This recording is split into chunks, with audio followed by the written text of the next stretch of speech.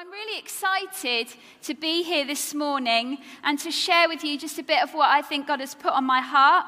It's my hope that we're going to leave this morning having caught just a little glimpse of God's real goodness to us. So over the last few weeks, we've been looking at the character of God, haven't we? We've been digging deep into who he is. Truth, older than time itself, about who he is. I've been loving it. We've been trying to get our heads around the fact that he is immutable. He does not change. That he is eternal. He had no beginning and he'll have no end. That he is omnipotent, all-powerful, omnipresent, everywhere all at once. That he is omniscient, all-knowing. And today we're going to be looking at the fact that God is good, always good. That's the title of this talk. Psalm 34 says, taste and see that God is good. And it's my hope that that is what we are going to do this morning. If you think about it, all his other characteristics are only attributes to be celebrated if God is indeed good. If he isn't good, then the fact that, his immutability is frightening, isn't it? The fact that he is everywhere all at once, that he is eternal, is horrifying. Everything rests on his goodness. Everything rests on his goodness. So this morning, we are going to wrestle with God's goodness. Now, you might be thinking, wrestle? Why do we need to wrestle with God's goodness? Surely this is the easy one to grasp, right? It was his immutability we found it hard to get our heads around. His omnipresence that blew our minds. His easiness, his goodness is easy to grasp. But actually, in our day, in our society, more than any other characteristic of God, his goodness is under attack. Our society says there is no God, but if there is, then he is not good. And by extension, neither are we as Christians. Many atheists look at the Bible and see in there a God who isn't good. It's actually easy pickings in there. Easy pickings, child's play to look and see a God that isn't good. I mean, think about it. We call God good, yet this is the God who drowned men, women, and children in a worldwide flood. This is the God who wiped out nation after nation so that his chosen nation could flourish. This is the God who required sacrifice after sacrifice, bloodied animals burning upon an altar to appease an angry God. This is the religion whose center revolves around unspeakable violence. God torturing his own son to death in the cruelest of ways, turning his back on him, abandoning him. This is a religion that won't shut up about sin and shame. And in case you're thinking that most of the examples I've given here are from the Old Testament and that God has been on a couple of anger management courses and reinvented himself in the person of a meek and mild, politically correct Jesus, just listen to what Jesus says in the Gospel of Matthew. The Son of Man will send out his angels, and they will gather from the kingdom all who cause sin and those guilty of lawlessness. They will throw them into the blazing furnace where there is a weeping and gnashing of teeth. Does this sound like a good God to you? Are you still sure it's easy to say that God is good? Is this really something we want to be part of in the 21st century? You see, I believe God is good. I believe he is always good. But on the same side of that coin that says God is good, if you flip it over, you will find something that we struggle to see the goodness in, even as Christians. You will find the word severity. Romans 11:22, therefore consider the goodness and severity of God. And I put it to you that we live in a society, and to an extent churches in this nation, that encourage us to show only one side of the coin. The side that says God is good. J.I. Packer says this. He wrote this in 1973, and I think it's even more true today than it was when he wrote it. People today are in the habit of disassociating the thought of God's goodness from that of his severity, and we must seek to wean them from this habit, since nothing but misbelief is possible as long as it persists. I think we have seen not only misbelief, but unbelief work its way through our society as the result of a misunderstanding of how to marry God's goodness and his severity, when actually I believe that we cannot love people and we cannot say that God is good unless we have both sides of the coin. His goodness and his severity have to come together, or he is not good at all. And that, my friends, is what we are going to be wrestling with this morning. So before we go on, before we begin and dig in deep, we just need to quickly define what I mean by severity. It will become much clearer as the morning progresses, but what I mean when I'm talking about severity is the way that God deals with us when we step outside of the good boundaries that he's given us. The Bible calls that sin. We could call God's severity his wrath. We could call it his justice, people getting what they deserve. We could call it his judgment. That is the sort of thing that I'm talking about when I mention severity. And it doesn't sit comfortably with us, does it? We are going to see this morning that it is much kinder than we could ever possibly imagine. So, where do we start? Let's start with where we are right now. July 2022, Great Britain. We live in a society that wants to say there is no ultimate truth, and therefore there are no real restrictions. You can do whatever you want to do. You can be whoever you want to be. You do you. That's what our society wants to say, and it comes out of the worldview that says there is no God, that we're all an accident. And if we're all an accident, then it follows quite logically, and it does, that there is no right or wrong. There's nobody higher than us in charge. It is just a dog-eat-dog free-for-all. Now, the only problem with this, I don't know if you've noticed this too, is that I've never met a single person that actually lives like this is true. Have you met anybody that lives their life like this is true? Nobody lives like there is no God. Nobody lives like there is no right or wrong. Everyone has inside them a moral compass that says this thing is right, this thing is wrong. We might not agree on what that right and wrong necessarily look like, but we definitely live like there is truth and there is right and wrong. You see this outplayed all the time in society. Vladimir Putin invades Ukraine. Everyone in the West is horrified. But why? Why shouldn't he invade Ukraine? If there is no God, if there's genuinely no one in charge, why shouldn't he? It's just a dog-eat-dog world. You do you, Putin. Get what you can while you can. Tomorrow you die. When we look at some of the horrific cases in the news recently of child abuse, we feel shocked and saddened. We want justice for those children. We want people called to account over it. Why? Why shouldn't people treat their children however they want if we're all an accident, if there is no God? People and their consciences, in my opinion, are one of the single biggest arguments for the existence of God that there is. When you look at how people act, they want to see right promoted. They want to see evil squashed. They want to see compassion and kindness spread and justice served to people like Putin and child abusers. Why? Doesn't make any sense if we're all an accident, but it does make a whole lot of sense if we've been made in the image of a good God. We have been made by a God who has put that knowledge of right and wrong in our hearts.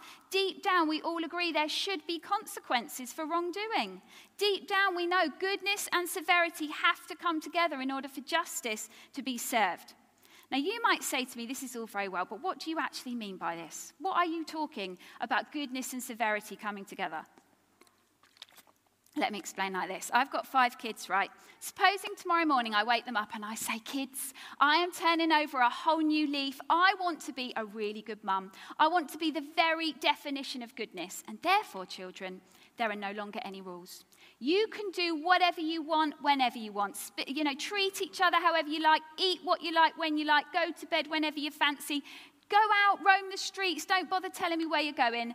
Whatever makes you happy, you do you. What would be the consequences of my parenting like that? Well, it would be horrendous, wouldn't it?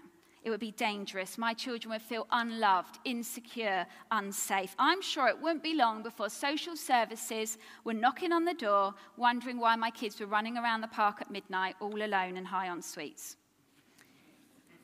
If I want to be a good parent, if I truly love my children, I have to give them boundaries. Otherwise, they aren't safe. Otherwise, I can't call myself a good parent. And God is a good parent. We can see that, can't we? He has to give us boundaries or he isn't good, or he doesn't love us. A good God would give us the boundaries we so clearly want and need.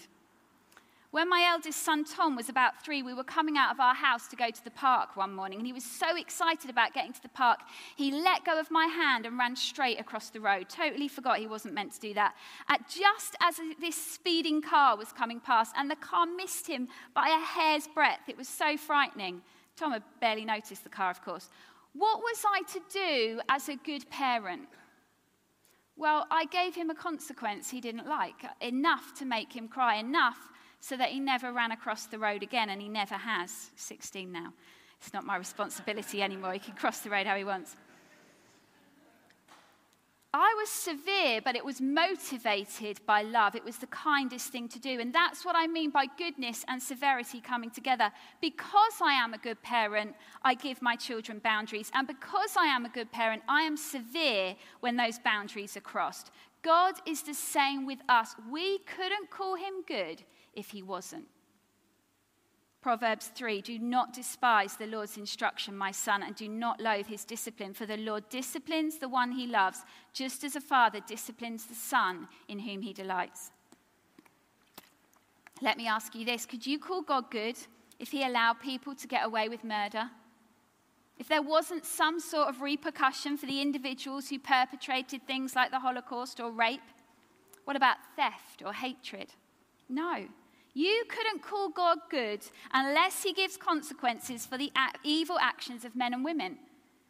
And therefore, his severity is rightly linked to his goodness. His severity is indeed part of his goodness. We cannot call God good unless we can also call him severe. Now, most of us would happily agree that we cannot call God good unless he is completely and wholly good. Oh, yes, God is very good, but he likes to whack old ladies round the head at bus stops. No. And if even the slightest bit of bad existed within him, we could not call him good. We can get our heads around that quite easily, right? But if that is true, then it is also true that we cannot call God severe, or just might be a better word here, cannot call him just unless he is completely and wholly just. If there is even a small part of him that lets people get away with bad things, with stepping outside of those good boundaries he's rightly given us, then how can we call him just? And in that case, how can we call him good? We can only call God good if he is wholly good and wholly just, or wholly good and wholly severe. Otherwise, we can't call him good at all. So what does his complete justice, his complete severity look like? Well, God made it very clear before one of us chose to turn away from him that the wages of sin is death. What you get when you sin, when you step outside of those boundaries, is death. He made that very clear to Adam and Eve. He said, if you eat from that tree, you will surely die. If you choose a life apart from me, you will die. Actually die. Maybe not today because I'm merciful and I want to give you a chance for repentance, but you won't live forever like you were meant to. And you see that God is serious about this throughout the Bible. From Noah and all those people wiped out in the floods, to all those nations intent on nothing but evil, to those animals which stood in the place of God's people to atone for their sin, to Ananias and Sapphira in the New Testament. We can't deny that it's there. The wages of sin is death. The consequences for sin, for stepping outside of the boundaries, is death, actual death. Ever so light-hearted, this sermon. Why? Why death? Well, we see in the Bible that God is not only good, but that he is the source of all goodness. Nothing good in all of creation, in everything you see, nothing good exists that hasn't come from him, that has not originated in who he is. I think we take that for granted often, don't we? We see so much of God's goodness in the world. James 1, every good and perfect gift is from above, coming down from the Father of heavenly lights. Every good gift comes from him, and life is the most precious gift we have, and it is given to us and sustained by God. And so if we choose to step away from God's goodness, if we choose to step away from him giving us life, then naturally we choose death. In the same way that if I was being kept alive in a hospital by a ventilator and I chose to pull the plug to step away from it, I too would die, right? If God is the source of all life and we choose to step away from that, then we are choosing death. Now, of course, it's perfectly possible to look at the way that God deals with sin so severely and come to the conclusion that he is distant and angry. Why the obsession with sin? Why not chill out a bit? It's the 21st century after all. So to illustrate this, I need to admit something to you, okay? Something which lots of people might experience feelings of hatred towards me when they find this out, right? But I cannot help it. I am trying to get better, but I am not an animal lover, okay? I am not an animal lover in any way. Sometimes people say to me, Becky, are you a cat person or a dog person? What sort of question even is that? I'm neither.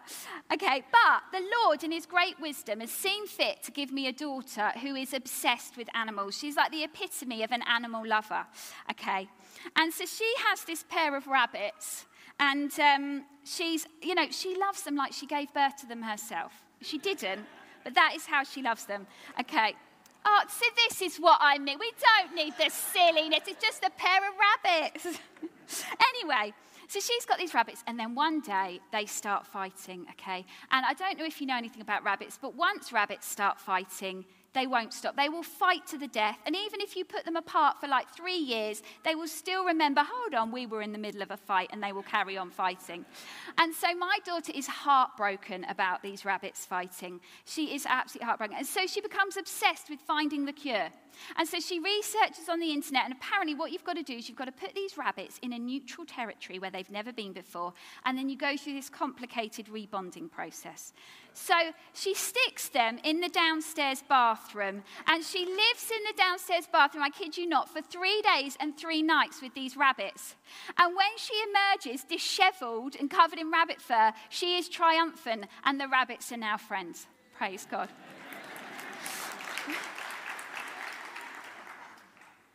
Katie loved those rabbits, and she wanted them to be free of their bad behavior, not because she is angry and distant, but because she loves them, out of love for them. And it makes me so sad when people misunderstand this about God. God's obsession with our sin is actually his love for us, isn't it? It's his obsession with our freedom. It's his obsession with our wholeness. He loves us so much that he will not treat our sin lightly or brush it away or leave us in the mess that we are in. God hates sin because sin robs the children he loves of everything good. Sin has ruined everything. We can see the evidence of this all around us, can't we? I mean, you only have to glance at the news to see it's the vulnerable who suffer the most. Only last week we heard about a sweet teenage boy abused for months and then beaten to death by his stepdad. That is why God hates sin, because it robs the people he loves. It hurts the vulnerable. What sort of God would he be if he stood back and said, you do you? That's not a good God. That's an indifferent God. That's a God who couldn't care less. The wages of sin is death because God loves us. He is motivated by love through and through. It is so important that we understand this, or we will have a really wrong view of who God is. Jeremiah 31, I have loved you with an everlasting love. I have drawn you with unfailing kindness. Sin robs us of every good thing. And the worst thing it robs us of is relationship with God. You and I were made to glorify God and enjoy him forever. But our sin has gotten in the way of that. We know that, don't we? All of us have chosen to step away from God and to step outside of the good boundaries he's given us. Don't sit here this morning and think that this doesn't apply to you. It applies to all of us. I know it applies to me. I know it so much.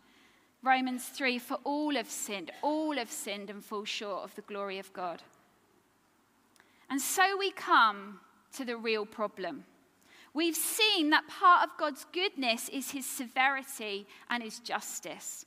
We cannot call God good or loving if he lets people get away with bad things, if he doesn't treat us as our sins deserve. But the problem is that all of us have done bad things. How can a good God who has to be severe with sin, or we cannot call him good, save us, the children that he loves, from death? The wages of sin is death. What can he do? He does this. This is why Christianity centers around something so despicably violent. This is what people can't get their heads around. God says, I cannot separate my goodness from my severity. Your sin has to be paid for somehow.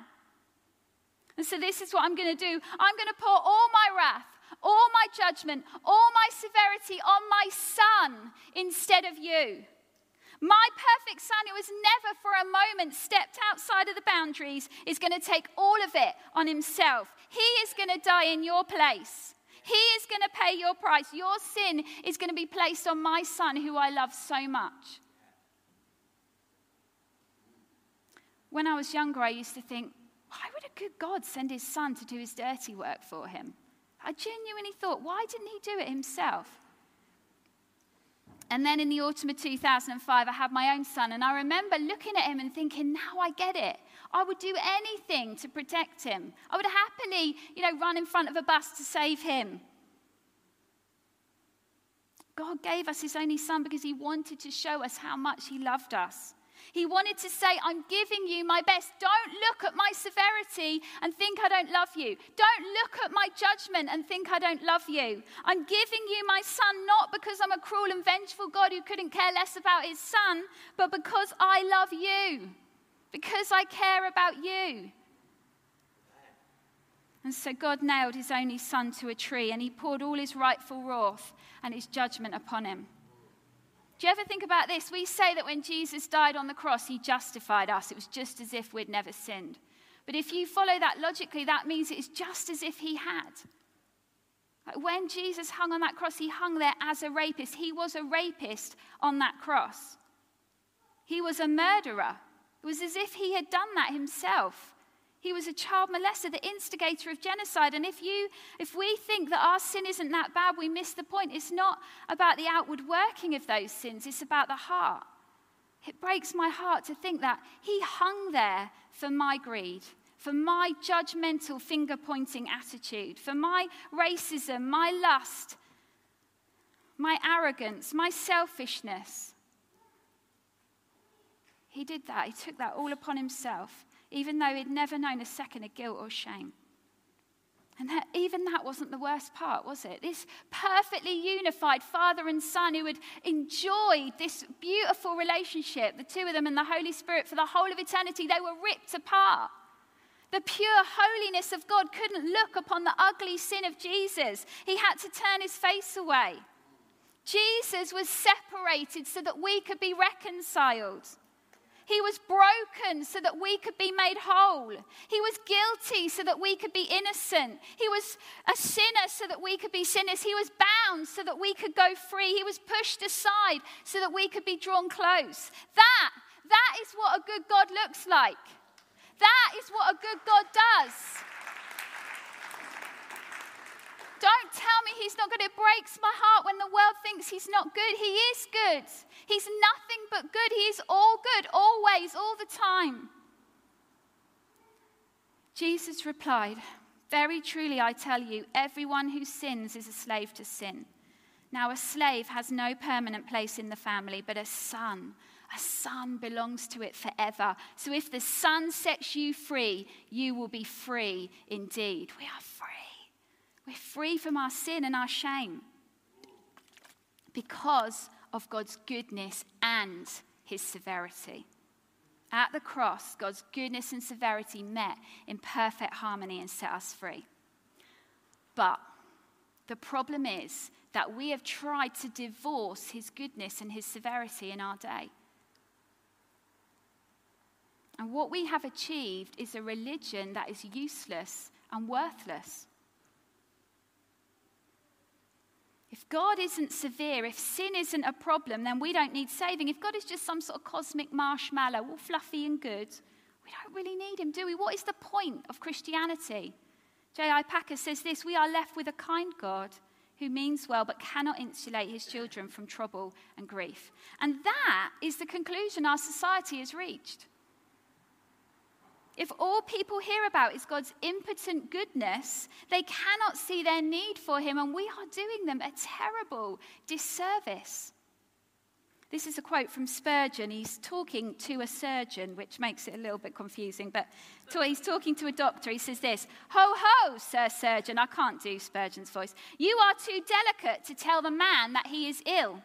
You hope to heal the sick without them knowing it. You therefore flatter them, and what happens? They laugh at you. They dance upon their own graves. At last they die. Your delicacy is cruelty. Your flatteries are poisons. You are a murderer. Shall we keep men in a fool's paradise? Shall we lull them into soft slumbers from which they will awake in hell? Are we to become helpers of their damnation by our smooth speeches? In the name of God, we will not. As Christians, we have begun to believe what society speaks over us, I think. We've listened to the lie that the message we carry isn't good, that the message we carry isn't kind, that the message we carry isn't tolerant. Our society tells us true compassion and true tolerance is in permissiveness. But as we've seen this morning, that just is not true. The message we carry is the only hope for our world. The only hope. The message we carry is what true tolerance and true love and true kindness look like. Anything less is just indifference nicely packaged. Indifference nicely packaged is what the world is giving people. You do you, often, not always, but often is just another way of saying I couldn't care less. Rebecca McLaughlin, this is the ultimate scandal of the Christian faith. The worst criminal can be welcomed. The worst criminal, that's true tolerance. The worst criminal can be welcomed, and that is good news for us because we are more sinful than we realize. But in Christ, we can be more known, more loved, and more truly alive than we have ever dreamed. So as we draw to a close, how do we outwork this? What is the application for our lives?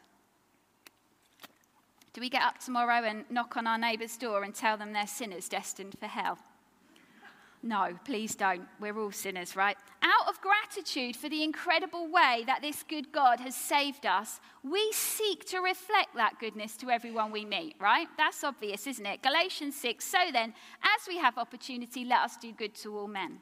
But whilst we do that, if we really love people, then we will continuously and obsessively and passionately look for and create opportunities to share the gospel with people. 1 Peter, but in your hearts revere Christ as Lord. Always be prepared to give an answer to everyone who asks you to give the reason for the hope you have. But do this with gentleness and respect. You know, obviously what I've preached this morning is not an excuse for us to get our Bibles out and start bashing people over the heads with it. It's not an excuse to go around judgmentally finger pointing at people. But it shows us all the more the reason to love people so well that we're bold enough to share the gospel with them. What about us? What about our sin? Do you take your sin seriously? Our sin hung God's only Son on a cross. I love Jesus so much. I feel so grateful that he has made a way for me to know God intimately. That is worth everything. Do you feel the gravity of that? Or do you play fast and loose with sin? We should hate our sin. We should hate what is evil and cling to what is good. We should be those whose lives are marked by a longing for purity, whose lives are marked by wanting to become more and more like Jesus.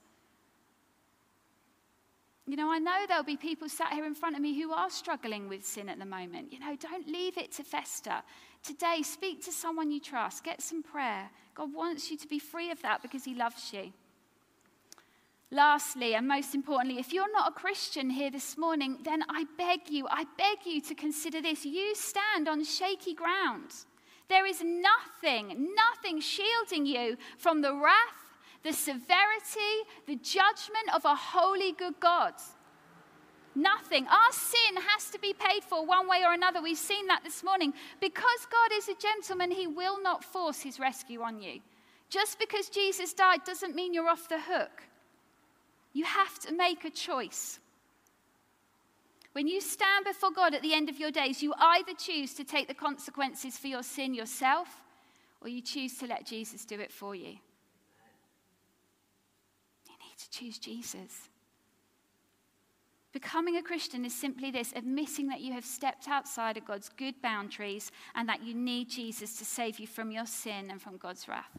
And if you choose that today, then Jesus' perfection, his death in your place, will forever shield you from the severity of God. And instead, you will be welcomed in as a son or a daughter into his arms. He loves you. Maybe there's some people in the building right now, God, that you can feel in your heart that God is speaking to you.